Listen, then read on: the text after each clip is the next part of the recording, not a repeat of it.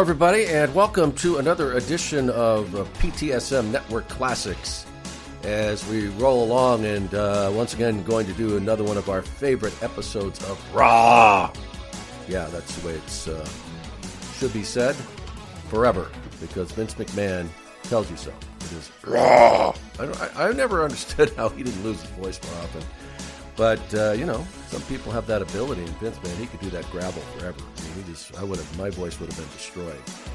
Anyway, I digress here. We are going to go through this episode coming up. You guys know how it works, so go ahead and start getting tuned up for it. I will remind you once again before we actually roll. But you want to go to the WWE Network and go to Raw and get it all set. This is a really interesting episode for a number of reasons. As we say and have said many times, early on, Raw was kind of this fluid, free-flowing, what are we going to do this week?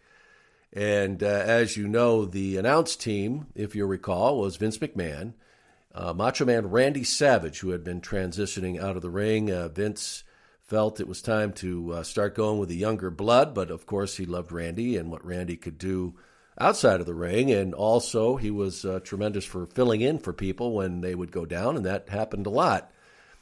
He was actually trying to get Randy to move to Stamford, of all places, because, most of the boys, and that also included people like Bobby Heenan and Gene Okerlund. They didn't live in Stamford, even though they worked quite a bit and were at TVs and everything. But they lived down in Florida, and they weren't going anywhere. And I remember that Gene would come up every 3 weeks and do his stuff, and Bobby too. But there was rumors, thoughts of having Randy join the booking team. And so that never really transpired. But there was this whole plan to have Randy move to Stamford, Connecticut, and really become ensconced in the WWE management team there.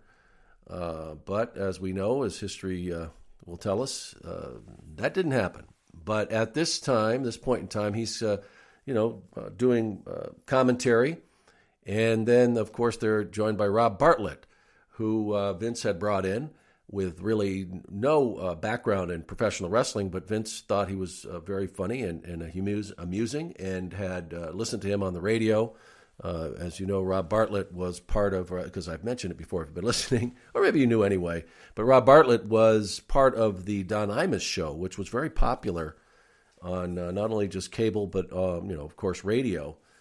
And Vince really liked him and thought he would be a great addition, because he kind of liked the idea that he would come in without this, wrestling background and be able to kind of look at it from this humorous point as an observer. Well, as we've discussed, so we had Rob on the show. That formula didn't work out very well.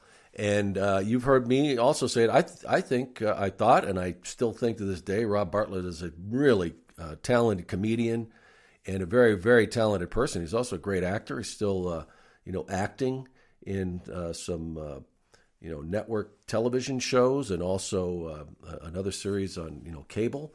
But it just wasn't a good fit. It just wasn't. It was just kind of cringeworthy every week, and you could just feel it on both parts. For Rob going through it, and Lord knows he gave it his best. He gave it everything he had to try and make it work, and Vince as well, and even Randy tried to help him out here and there. And Rob said that he became pretty good friends with Randy during this whole process. But these are the early episodes, remember. We're about 7 episodes into Monday Night Raw at this point. And this episode taking place, or hitting the air anyway, March 1st, 1993. And it was a live episode, so that's when it happened. And you'll see they have right up on the screen, live from the Manhattan Center in NYC, New York City. But for some unknown reason, and I went back and tried to figure out what was going on at the time, Rob Bartlett is dressed as Elvis. Yeah, he's dressed as Elvis for this show with everything, the whole gimmick. And it's not near Halloween. It's March. Other than the fact that Rob did a lot of impersonations. He was very, very good at a lot of them, and Elvis was one of his shtick shticks that he did. He would do this impersonation of Elvis, and for some reason they thought it was a good idea to have him on as Elvis for this episode.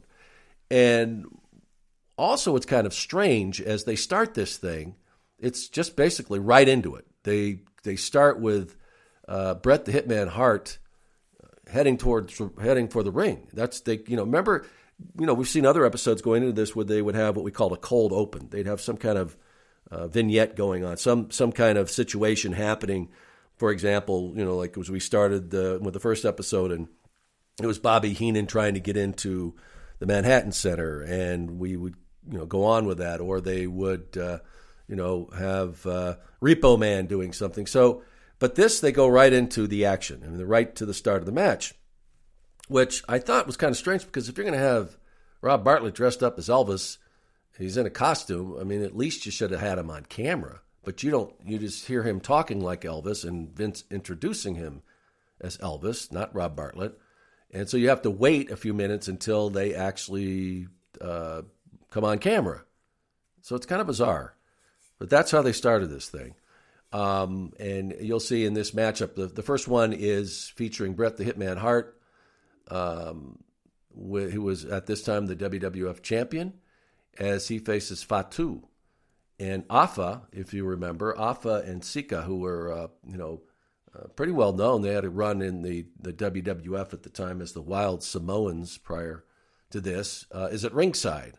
And that's a whole story in itself, that whole family. I mean, really, when you break it all down, that the Samoans and the Tongans and, a pretty small population of people when you consider the world and on these islands. And really, you don't mistake the two because, you don't mistake somebody who's and call them a Samoan if they're a Tongan and vice versa, because at points these people wanted to kill each other during points of history and real royalty. These guys were all part of all this, but the families were connected, and whether or not it was through blood or friendship through the islands or whatever, they were very tight. And Afa was trained through the Rocky Johnson family, the Rocks family. I mean, they were close friends, and that's when Afa and Sika and all of them got into the business, and so there was that connection there. But great history of Polynesian wrestlers in the history of not just the WWF, WWE, but also in the world of professional wrestling, and just tremendous athletes, impervious to pain. I played rugby for a number of years in college, and I remember when we would play, a lot of the teams that would have Polynesians on the team, man, you knew you were in for one hell of a match because they were just so damn tough and so damn strong, and whatever sport that they are involved in, football, any kind of contact sport, just tremendous athletes. And they were great, entertainers as well, as we've seen throughout the history of wrestling. But anyway, getting back to this matchup, it's Fatu who's taking on Bret the Hitman Hart, and for the WWF Championship, it's a title defense. And this match goes on for a while. This is, they deliver. We've talked before about, these other shows such as Challenge or Superstars. Those are basic promotional tools, the programs. And so you would see a lot of squash matches. Raw was kind of a different animal where they knew that, to retain the audience and get a big audience, they had to give them more than just, a big squash match, and you got to see the superstar. So this is, an example of them really delivering. Bret the Hitman Hart facing Fatu and the actual championships on the line, and this match goes for about 15 minutes, so it's a good one.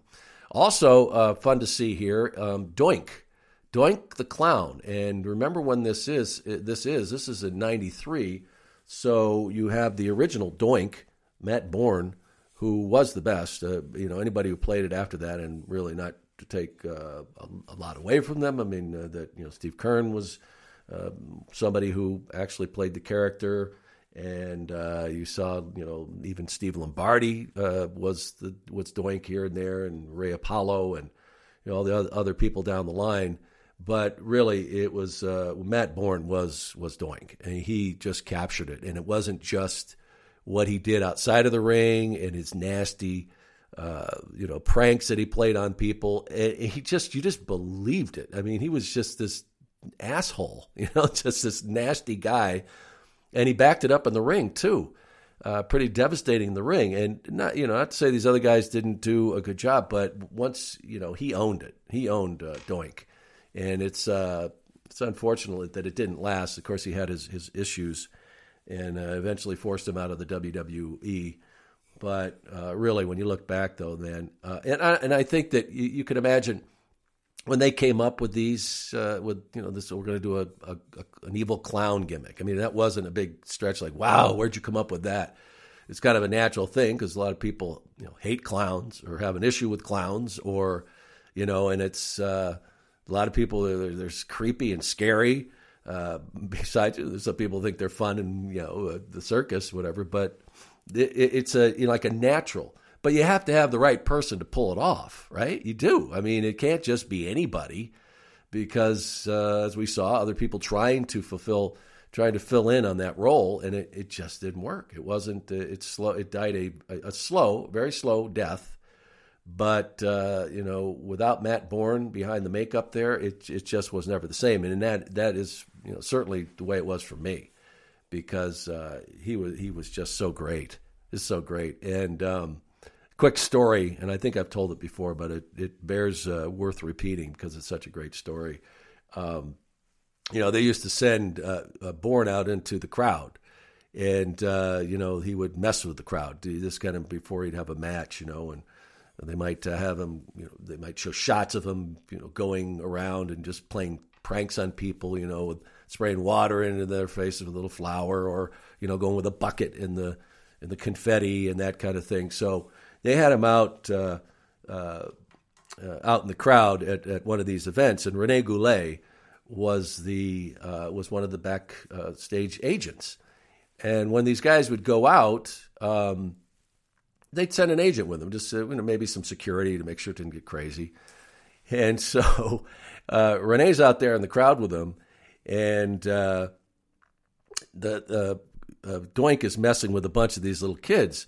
Well, these kids rush him and like attack him, and here he's fun or whatever. But they jump on Doink, and he goes down. And the famous story of this is that they had their radios, and everybody would heard over the radio when this happened as they went in to kind of break it up. There wasn't any danger involved, but it's just the fact that these kids all got on Doink and knocked him down.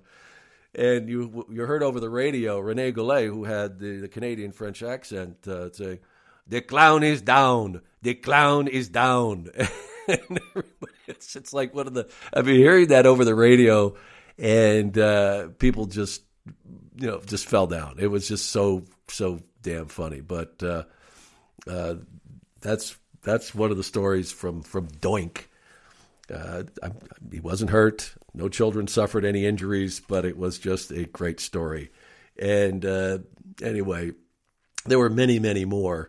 But, Bourne really, he pulled it off, and he just had that. You could just see he was just a nasty guy when he was Doink the Clown, and he loved it. He just loved being that heel and did a great job. So Doink is appearing on Raw in this episode, facing Koko B. Ware, which that Koko wasn't real happy about doing this match, especially you knew that Doink was going to go over, and it only lasts, it's like an under 2-minute match. So to me, that's the upside of it. But, nobody likes to, not that Koko wasn't a guy that wasn't willing to work, and go the 1, 2, 3 or whatever they wanted him to do.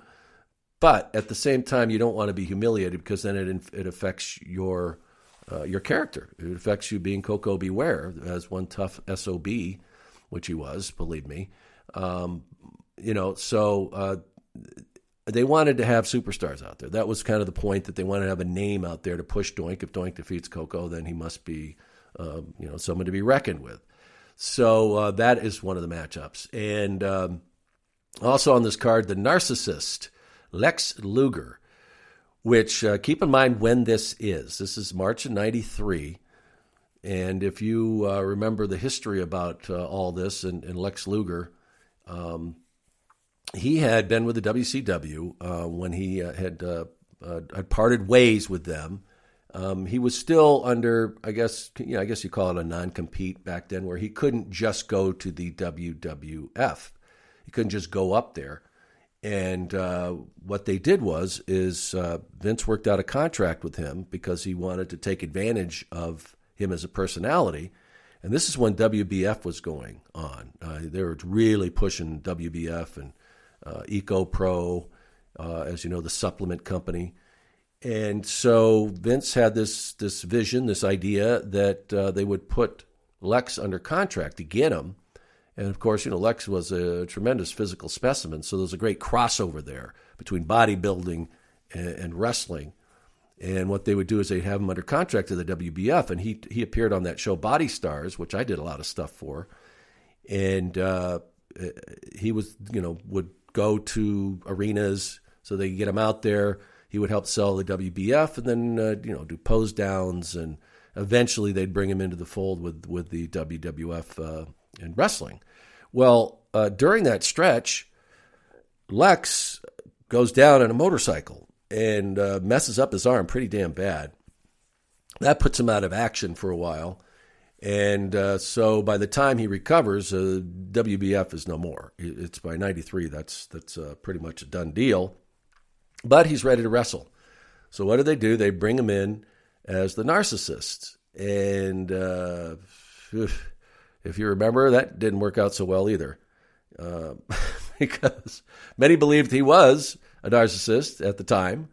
But as far as pulling off this gimmick, it didn't work so well, as neither did the one following. But that's what they were doing here. They were going full-blown with the Narcissist, which, Lex had come in full-time as a wrestler and had debuted at the Royal Rumble in January. So he had not been, like we're talking March, so he had not been traveling around with this gimmick for very long. And so in March, he is still the Narcissist stepping into the ring, and he takes on PJ Walker, about a 3-minute match, which, of course, he will destroy PJ. And then we see the Steiner brothers, who, boy, one of the toughest tag teams ever to step into the ring. And no matter what you're doing in there, they were known to be a bit stiff. That's pretty much well documented. And, there are a few people that could hang with them, people like the Nasty Boys or the Legion of Doom, the Road Warriors. But the Steiner brothers are at the Manhattan Center on this evening, taking on Barry Hardy and Dwayne Gill, two very recognized enhancement talents. And I will call them enhancement talent. They weren't jobbers, because these guys knew what they were doing, and they worked a lot. They worked a lot for the WWF. So there you have it. That's this show coming up, and let's get to it. As I said before, you needed to get this queued up. Easy to do. You just go to the WWE Network, go to In Ring. Raw is one of the first icons you see on there, and you click on that, and then do the drop down there for 1993. And then you're going to go about 7 episodes in as you go from the bottom up, and you'll find this episode, March 1st, 1993.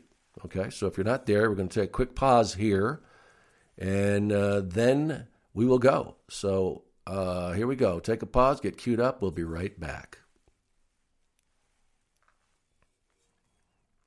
Okay, so that means we're ready to go, right? You're all queued up. Awesome. As we get set here to play Monday Night Raw, March 1st, 1993.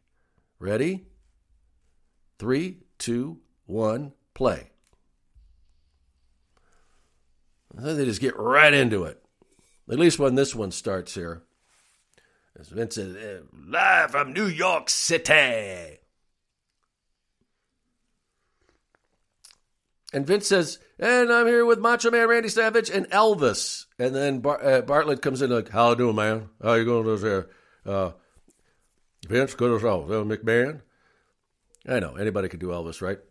Well, Bret the Hitman Hart is in the ring now as we have the appearance of Elvis at ringside, a sighting. And you will see him in just a moment. But we're getting right into this. As you see, there's Fatu and Afa. I got the shrunken head in there. I don't know if they came away with it. There he is, Elvis. How you doing, man? Good to see you, brother. And you got to think Randy Savage is going like, what the hell?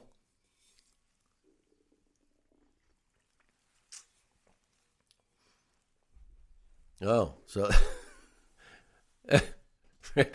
Randy's like, yeah, it's going to happen to anybody.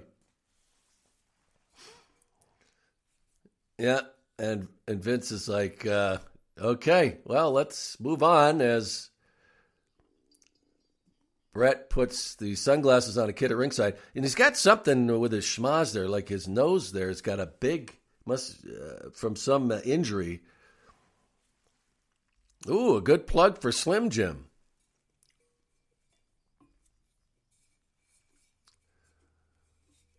And Fatu in the ring. As Bret Hart ready to go a few minutes here with Fatu. Yeah, that's not a good shot of his nose there. I wonder what happened, man. He must have taken some shot. And there's Afa. Yeah, I wonder how old he is at this point. We could do the math, but say 93. And you've got, see, Afa was born in 42. So, yeah, he was up there, man. And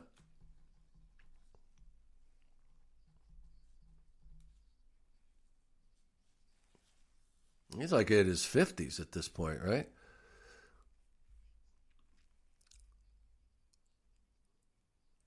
As it's starting to plug WrestleMania, which we're very close to at this point.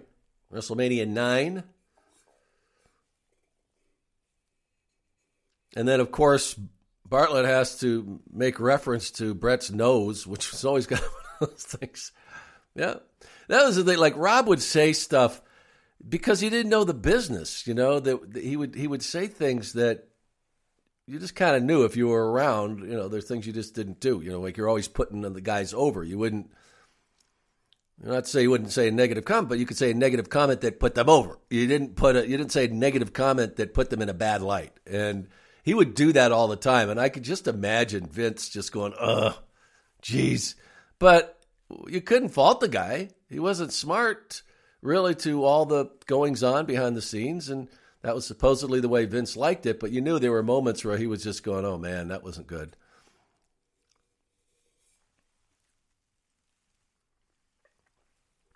That GoPro, strategically placed for that shot, of course, as they're still pushing it. They're still trying, even though for the most part it was not going anywhere. These guys are just tough, man. Tries that shoulder block there. Down goes Fatu.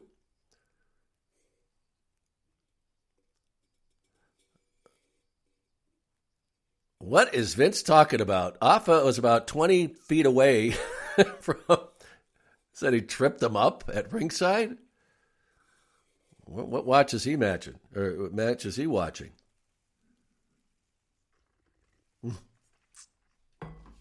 And Elvis is hungry.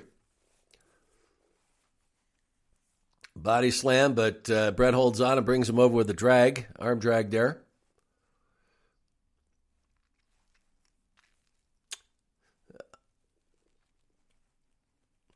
And you can get away with it. Remember that you can't do an arm bar now. Imagine somebody doing an arm bar for more than 5 seconds. People like chanting, boring, boring. Misses with a big right there, ducks down. That's a mistake. Oh, man, that was a great kick, though, right? Wow. Wow. That was a good shot, man. Fatu was pretty limber.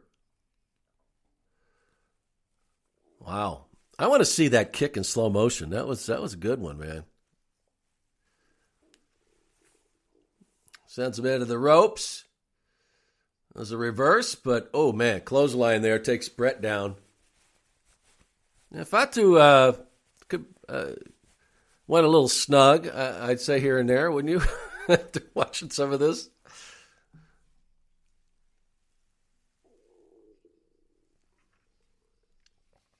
And Elvis witnessing his first episode of Monday Night Raw. As Afa. Now, as you know, the Fatu was teamed up with the Head Shrinkers. They had the tag team going.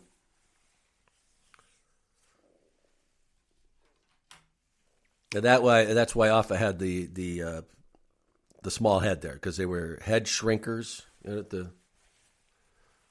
Quite sure how that went over. Forearm right to the top of the head.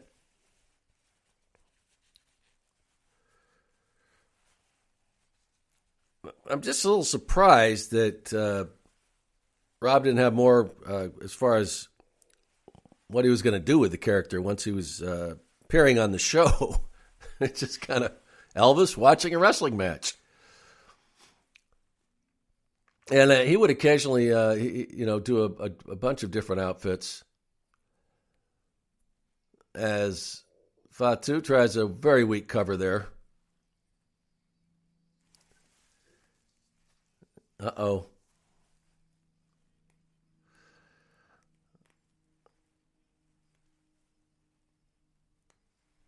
Yeah, Samu, the other half of the Head Shrinkers. Oh, and out goes Brett in some very dangerous territory. Samu starting to work on Bret Hart as the referee Hebner is distracted. So, boy, they're doing a great job distracting him. The referee doesn't even see one thing that's happening as we take that commercial break, and we can only imagine that the onslaught just continued by Samu as Brett struggles to get back to his feet. Now Fatu continues the offense here.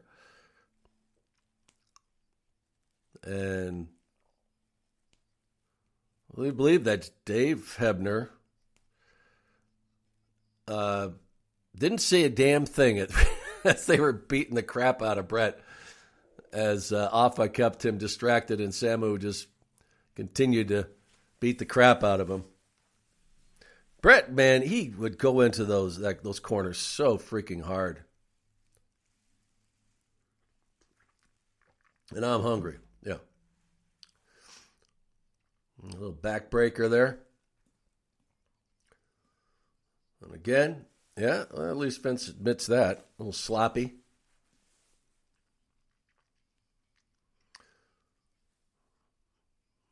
Brett, a little scratch on the chest there. Hard into the corner again.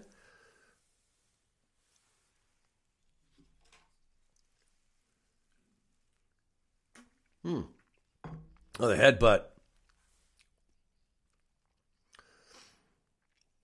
And we can hardly imagine how he's holding on because of the beating he took. We were wondering where Samu was. Well, he was waiting for an opportunity to come out and wreak havoc.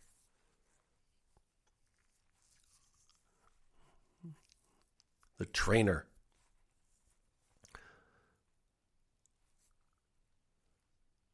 And the Macho Man, Randy Savage, would continue to make comments here. You got to listen closely, but playing off of Bartlett, and he says, kind of follows a thing here. He said, that could happen. That could happen to anybody. And they mentioned before about his, him losing Priscilla, Elvis losing Priscilla, and them getting divorced. And Randy says, it could happen to anybody. And, 92, Randy and Liz had been divorced. So, a little reference there voluntarily by Randy. This is a good match.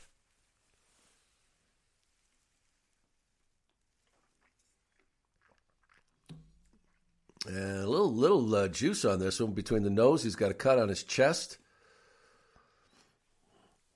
And Bartlett saying, I've seen this calamity since I made the movie Clam Bake. Side suplex there by Brett, getting squashed there on the side of that massive human being, Fatu. Going to the second rope. Now the headbutt as he goes in for a cover. And this is for the title, remember, guys.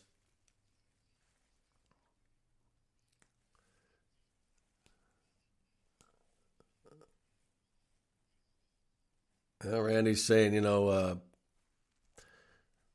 got a lot of respect for the Hitman and what he's going through. Now, Fatu trying to go all the way up to the top. Oh, that was uncomfortable. Oh, man, that took a lot. That wasn't, I think he had a whole lot of help from Fatu on that.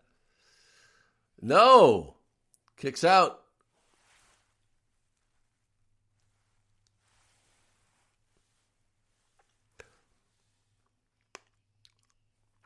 Well, the Bulldog there, and is this going to be enough to cover him? No, not going to do that with Fatu. That injury on Brett's nose, that cut is opened up. And a backbreaker. Bret Hart taking control. He's going up the second rope.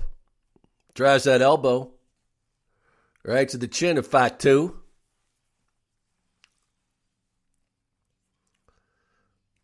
And Randy really putting Bret over in this encounter. Stepping across, trying to lock in the sharpshooter. Trying to roll him over. And Hebner distracted again, and in comes Samu to break it all up as he rolls out.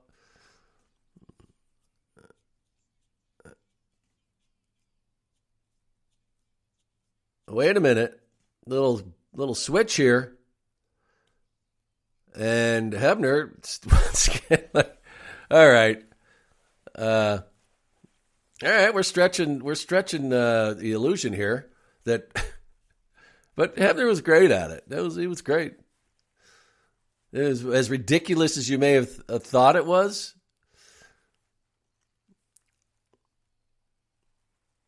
And Brad, a little something for everybody here, as he's got.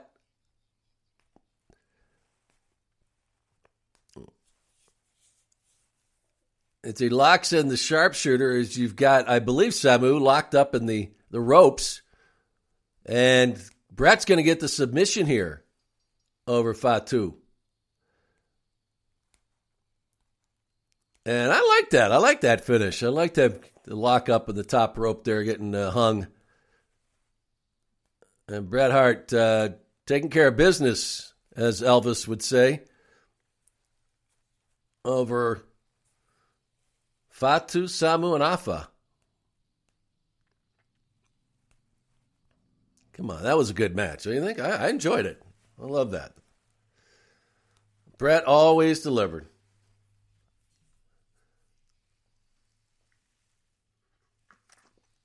As we wrap it up, and you've got Rob Bartlett eating, because if we're going to talk Elvis, we got to talk about the fat Elvis, right?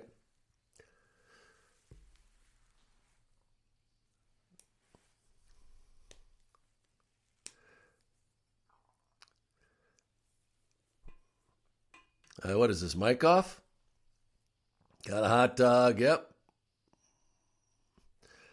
Yeah. See what I was talking about before we got into this? And I'm telling you, Rob he's a funny guy. Really. You could look up at some of his stuff on YouTube. He's very funny. But that just was not the right fit, as we say. WrestleMania 9. And you know I'm going to like this.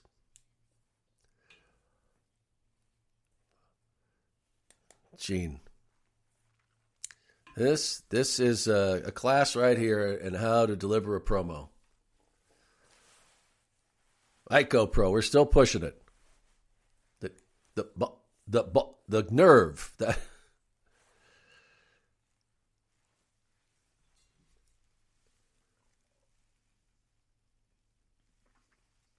Look at this card, okay, for WrestleMania 9.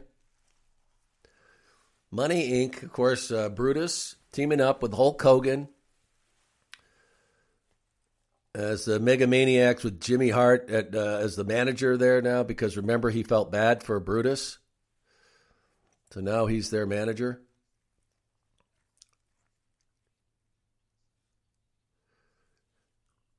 Gene, God, he was such a good salesman. All right, didn't you want to buy tickets? I want to buy tickets right now. Okay, so here's some of the matches you can look forward to. We saw the Megamaniacs.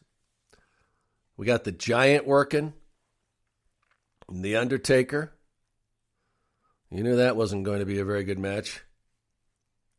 This one, yeah, you knew this would be good. Tatanka, who was a great hand in the ring, and also HBK, Shawn Michaels.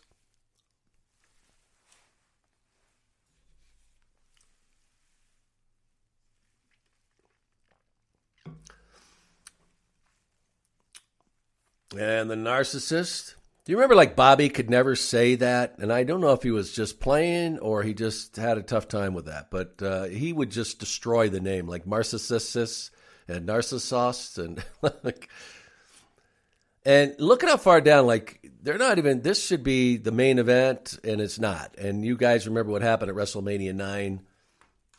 Kind of a WrestleMania that lives in infamy. One more thing.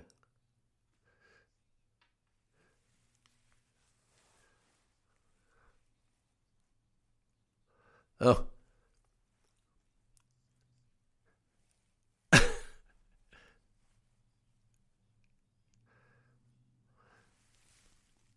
So that was kind of cool the way they did this. They obviously tried to make it so that, that interaction with these promos. It's good. They're always trying new stuff, and that was a way to make it not look so much like a staged report, that it was actually being done live right there. I think they pulled it off. If I didn't tell you that they had taped that in Stamford, would you believe me? Okay, well, I just kind of revealed the curtain there. As they continue to push.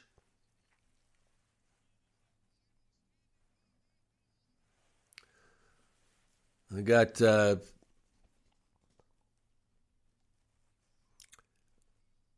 and this is another one.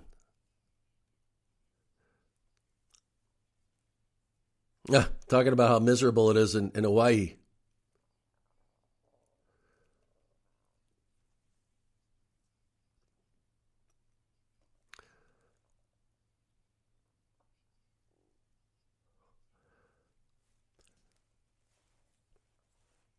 All right, so we got, this is, remember, they continue to try and push Crush.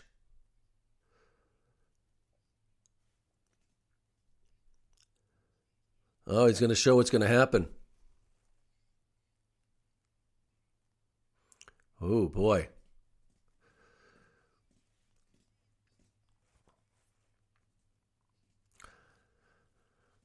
So, Yeah, that was another pre-tape. You probably didn't think so, but that would have been really tough to do in Hawaii. Even if they had it via satellite, it would have been tough to do. So all the timing on that had to be just right. Otherwise, it would look phony. And here comes Doink. He's the guy. Look at his face like, what? Oh, what was that? Oh, I don't know. As Doink makes his way to ringside here. There's Howard Finkel waiting to do the announcement. Oh, he wants to give this young lady a present. No, nobody? No takers? No, he's not going to give it to him. Doink, look at that face. Yeah. He's just a wonderful, happy clown. See? He's just there to make people smile. No, you want it? Nope, you can't have that either. And what's in the box? What could Doink the Clown be hiding? Come on, you know I was right though. Matt Bourne was Doink. He was the best.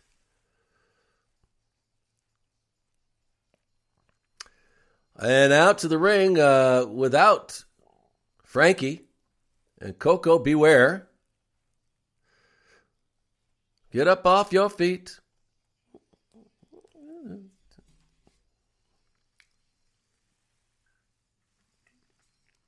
Koko Beware, always a crowd favorite, man. He always got lots of people on their feet. Kids loved him. As Doink doesn't give him a chance to even get set and attacks him. Pound away right away, just goes after that knee. Willing to do any low tactic. And Koko, Koko now, obviously he's that knee, so he's done some damage to that knee, and Doink going right after it, targeting it, and puts him over there and locks it in. And this is a short one. With Koko Beware. Won't get the submission. But obviously Koko struggling against Doink.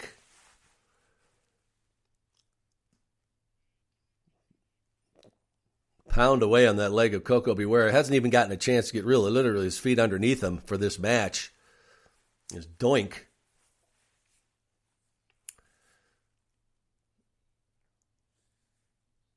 Just continues to work away, and Koko just swinging, trying to get him away from him. Which was something, naturally, that's what you try and do as he holds on. Continues to kick away. Koko in big trouble here. He's got to recover or find a way to regroup. Doink not giving him a chance, just continues to smother him.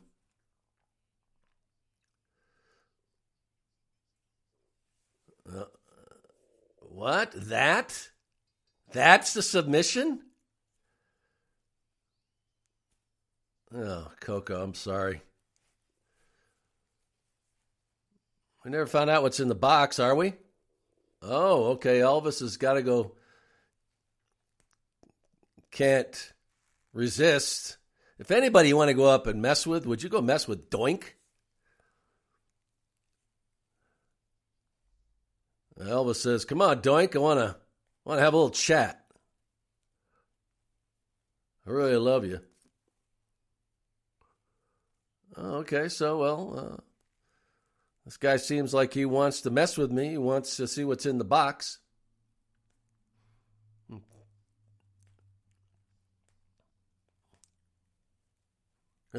What?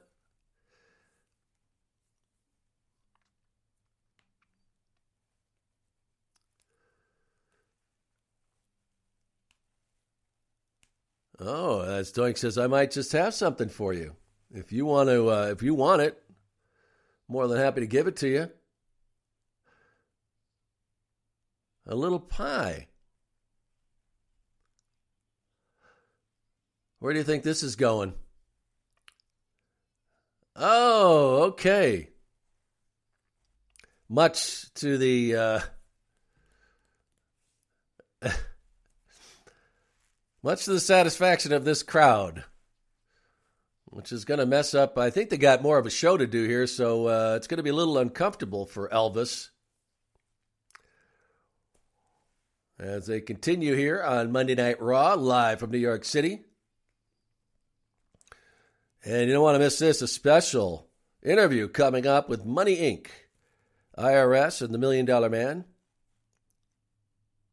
Sorry, I just had to wait. I had to stop there and listen to his lordship's voice. All EcoPro is all about, because we got a lot of this stuff in the warehouse and we got to get rid of it. So come on. Oh. I love these commercials. I'm glad they kept these in here. Oh, yeah. Chips.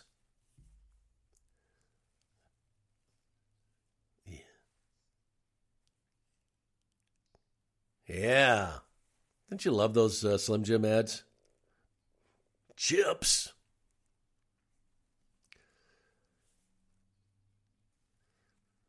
And Vince McMahon in the ring here with the tuxedo, red tie. Because he knew how to dress. Always, right? Ted DiBiase and Mike Rotundo make their way to the ring, IRS. The current tag team champions. As we're just a couple of weeks away from WrestleMania 9, where they're going to take on the Mega Maniacs. And amazingly, both Brutus and the Hulkster would be gone not too long after WrestleMania. But right now we're heading into this big event. WrestleMania 9, as I mentioned, that would live in infamy forever. Oh, yeah.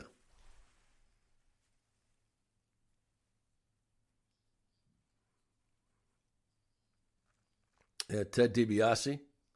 Oh, it's in USA Today, of course. A very reputable paper, at least then.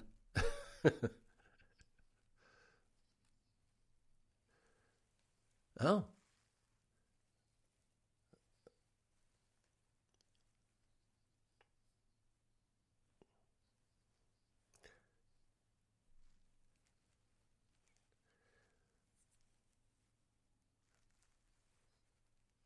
$730,000.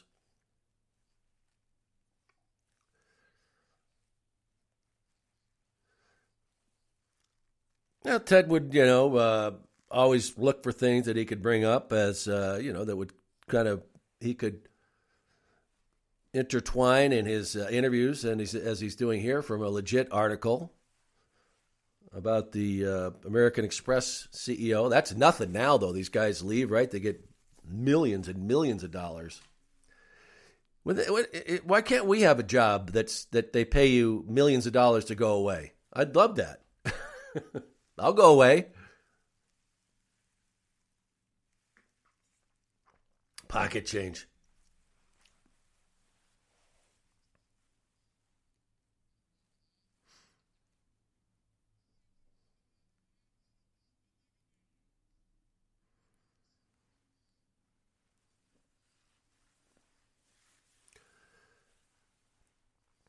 So we got the big match coming up here.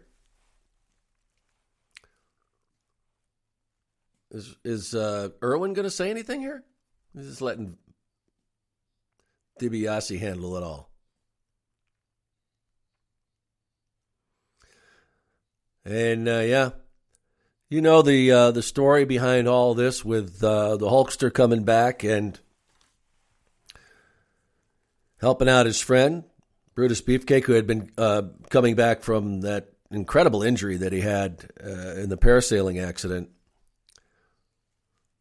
And they would be fine. Even though they didn't stay with the WWF, they would be just fine. They both would go and make some money down south. Hulkster reignited his career. And, coming up, I think we're going to do some of the Nitros. I think they're going to be fun because I've been doing a lot of research on it. I'm doing some interviews. And it's fascinating during that whole period of time as the two shows, Nitro and Monday Night Raw, would go head to head. And for a good extended period of time, you had Eric Bischoff, and he would steer the company, WCW, into to great heights, to new great heights, and making a ton of money as they raised the bar of professional wrestling forever. So I think we're going to do some of those, but this was a very interesting time in professional wrestling, as things were not great for business with the WWF, and they were struggling to find new talent and new people to push the next generation, if you would. And it would be a few years before that would happen, when we'd see the emergence of, people like Triple H and The Rock, of course, and Steve Austin. But here they're still kind of relying on some of the guys that were, I'm not going to say old, but talent that had done very, very well for the WWF in the late 80s and the early 90s. But at this point, things are really changing, and they're going to start to change fast in the next couple of years. And by 96, it would really take off as they went head-to-head, and WWF would be reeling for a number of years at this point. But as we saw things did change. Ted DiBiase, man, still great at cutting promos, no question about it. I don't know why he's sweating so much. It didn't work. Must have been hot in there. Yep, bring your togas. All right. What about the odds? Oh.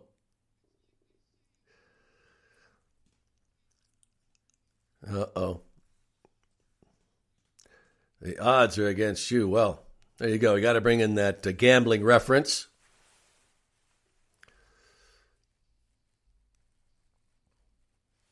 Got the briefcase with the picture of Hulk Hogan on it. Everybody had those briefcases, and that was the big popular thing then, those aluminum Halliburtons. And perfect segue.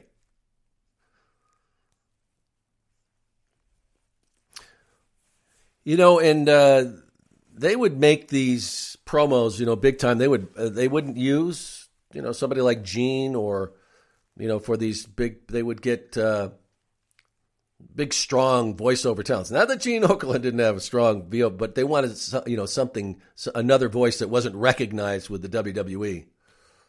Well, the Rosati sisters.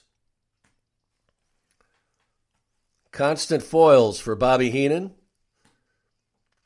As we all wait with great anticipation as the narcissist now makes his way to the ring. And, looking good, Lex. I hated that music, though. I never understood. What? What's with that music? That's not exactly posing music, is it? And they had the double-sided mirror where he could admire himself. Anyway, we know that Lex did think a lot of himself. There's no question about that. But he was quite the physical specimen as he casually makes his way up to the ring. And once again, they show that lady,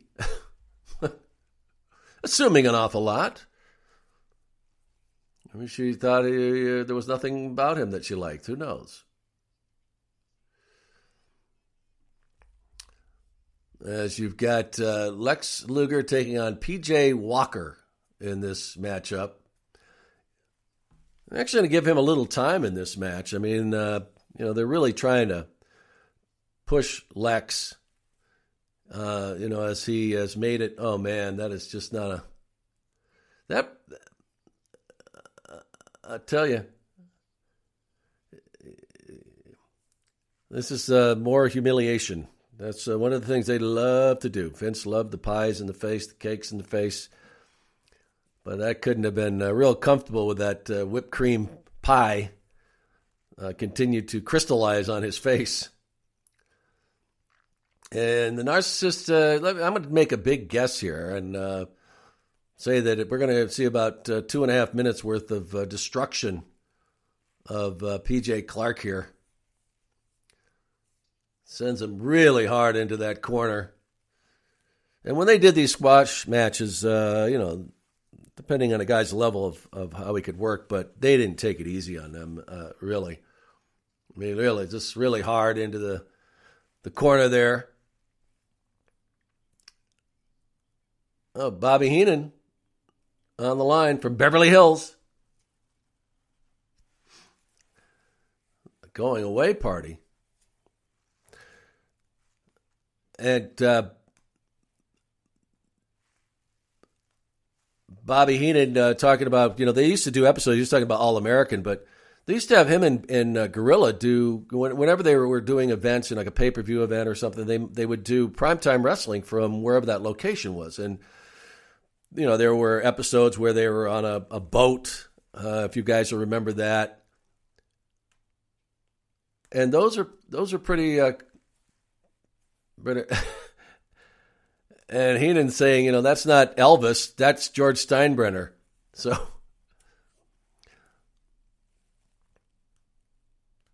oh, okay, well, Bobby Heenan saying that he's there with Priscilla.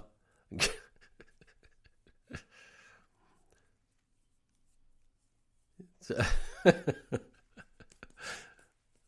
they got Bobby Heenan calling in. Remember, this is a live show, so they do have him on the phone. So he's watching. But I like the way they brought in these different elements. That was kind of cool that, they'd get people on the phone. They would do these videos where, try and do some interaction. And it was, I thought it was, I liked the way they brought these elements into it, and then they made them work. Sure, that was a live phone call. As Lex continues to dismantle PJ Walker. So Bobby plugging All-American Wrestling. Says Priscilla. Bobby. He's going to be able to pin the guy with just his pinky. There you go. That's how easy it is for the narcissist.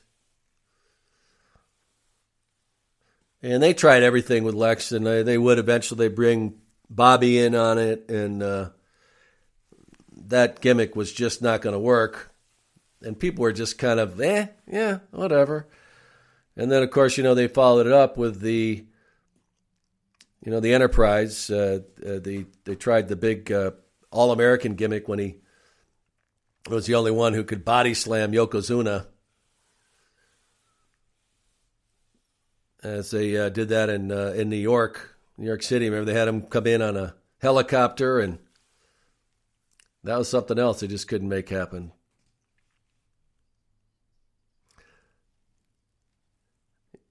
A typical American male. As this kid just is like, okay, is this almost over? It's pounds away. And, I've got to go one last pose because he can't get enough. Oh, boy. All right, so we just got to see a brutal pound down. We'll get ready for more because we got the Steiner brothers. And the Steiner brothers just, man, how long is this one going to last? Oh, boy, this is 4 minutes. As the Steiner brothers, very popular. Of course, they're big in the WCW. And for their stint they had with the WWF. I love those Letterman jackets they would wear. And boy, look at those mullets. Those are Hall of Fame mullets for sure. Business up front, party in back.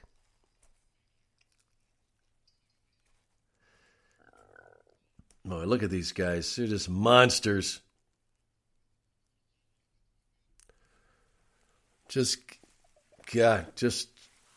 Man. Yeah, Scott Steiner starts it off. And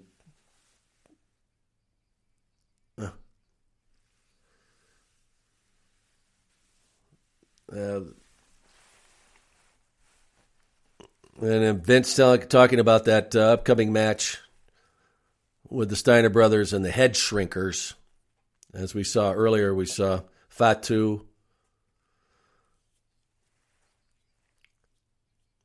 And boy, Samu of the Head Shrinkers going to take on these guys. So we got a little plug. Get that going. Ooh, boy. Ow. Belly to belly.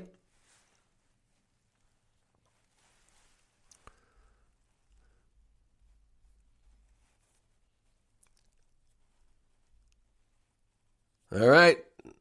Now it's, oh boy. Not going to end well. No. Oh, yeah, you're so smart.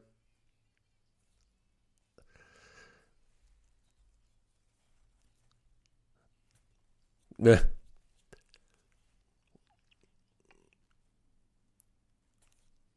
Scott Steiner helps Gil back into the ring. Is that Gil or is that Hardy?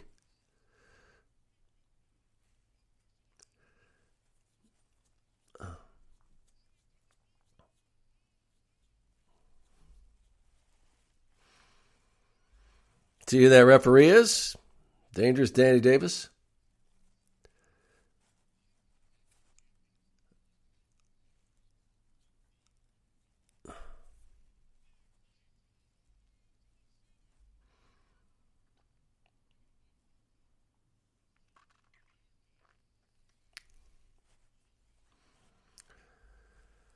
Oh, money. Fuck. Let's see here.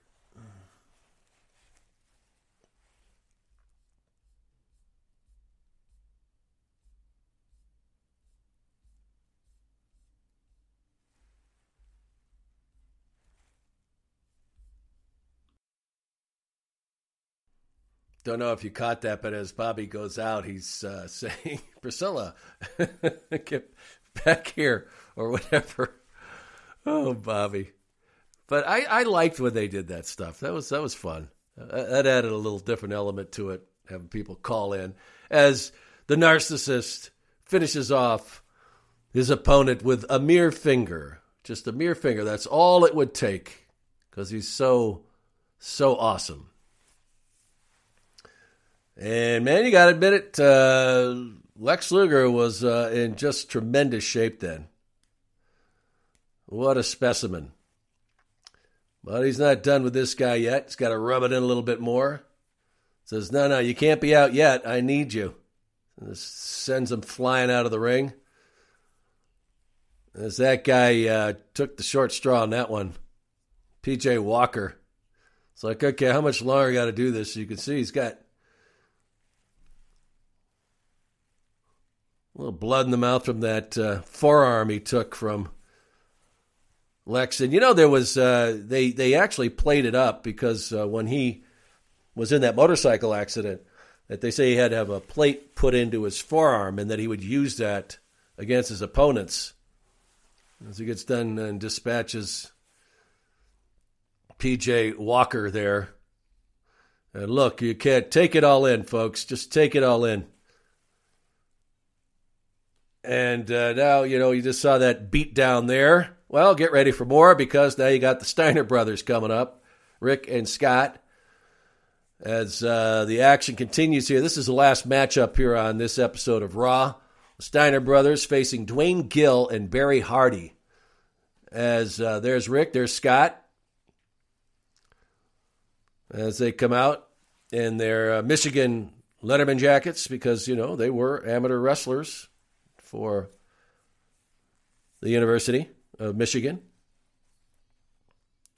Although I don't think they looked like that when they were wrestling at Michigan. Barry Hardy and Dwayne Gill, unfortunately, ready for a little snug wrestling here.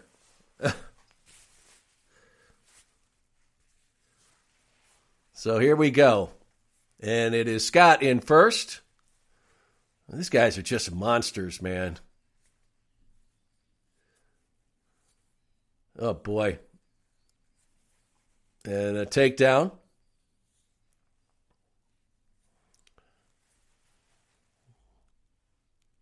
And I believe that's Barry Hardy, who ended up going in first.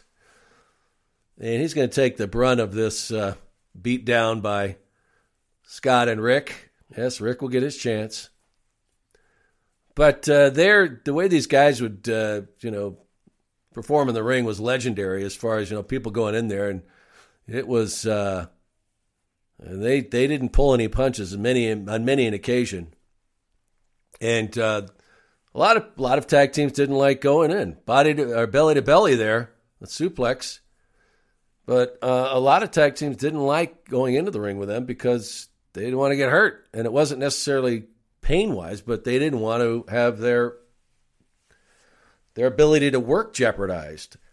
So they would get a lot of heat. But there were other guys that could care less, and people like the Nasty Boys who loved to mix it up, LOD or Road Warriors, as they probably faced many times down at the WCW. But during their stint here, they've got a couple of good years in with the WWF.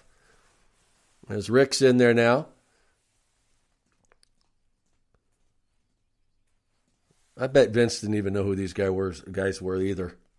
Although Dwayne Gill, he got a lot of work with the WWF. He's not in there right now. I believe that's Hardy. But just, that was fun. As Danny Davis looks on, the referee, Dangerous Danny Davis. And back in the corner. And now Dwayne Gill checks in. Woo! Yeah, that was a big backdrop. Backbreaker. Look at these two, man. Drops that elbow as the Steiner brothers would eventually become tag team champions. And they got an appearance at WrestleMania against the Head Shrinkers, as we saw. Fatu, Samu, the Head Shrinkers, would be facing them in a few weeks' time at WrestleMania. And they would eventually take the tag team belts from Ted DiBiase and IRS, Irwin R. Shyster. It's now Scott. Drop kick. Down goes Gill. Gets a foot up on the rope, but no need at this point. Now, this one's going to be over pretty soon here. Although this would go about 4 minutes, so they did get a chance to go for a few. They had some time left over as the show timed out. Remember, this was live, so you had to hit all of your time cues and be out at the right time on the USA Network. Tag made again. In comes Scott. He wants his shot. And this is going to be over real quick here. Oh, man. Yeah, the folks love it. Hurt them some more.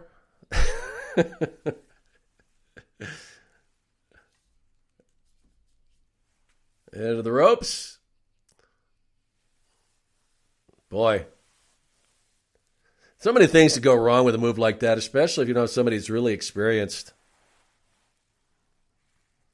He gets the 3 count.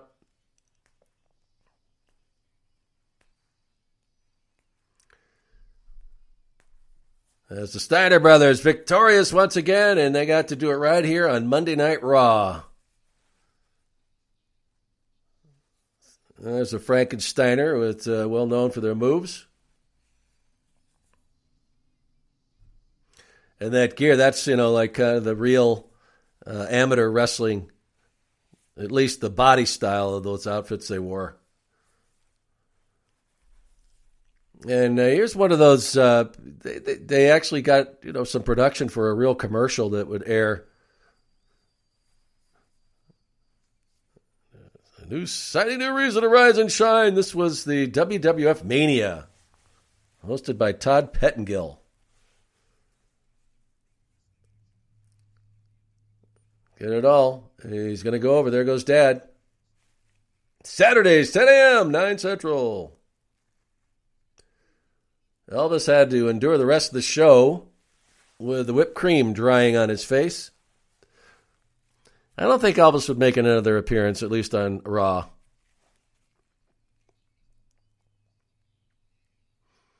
What about it, Elvis? And there's your clever answer. He just wants to get the hell out of there and get a hot towel. Hot, wet towel.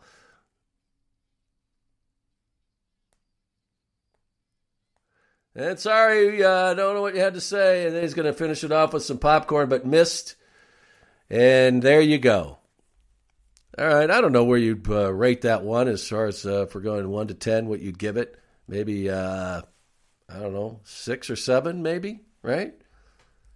As that episode wraps up here, another WWE Network classic here on Primetime with Sean Mooney. A lot going on at the time with the WWF then, as I mentioned at the top of this. But a live show. This was a live show from the Manhattan Center that March 1st, 1993. As we had Rob Bartlett dressed up as Elvis throughout the show. And Doink the Clown puts a whipped cream pie in his face. And then he had to sit there for the rest of the show with that whipped cream drying. And it was like, oh boy. I want to thank our source here for our notes, blogofdoom.com. Any show you really want to find out about it, whether it's, Superstars or Wrestling Challenge or also Primetime Wrestling, and, of course, Raw. I mean, everything that they've watched these shows and made notes on them. And some really interesting information in there.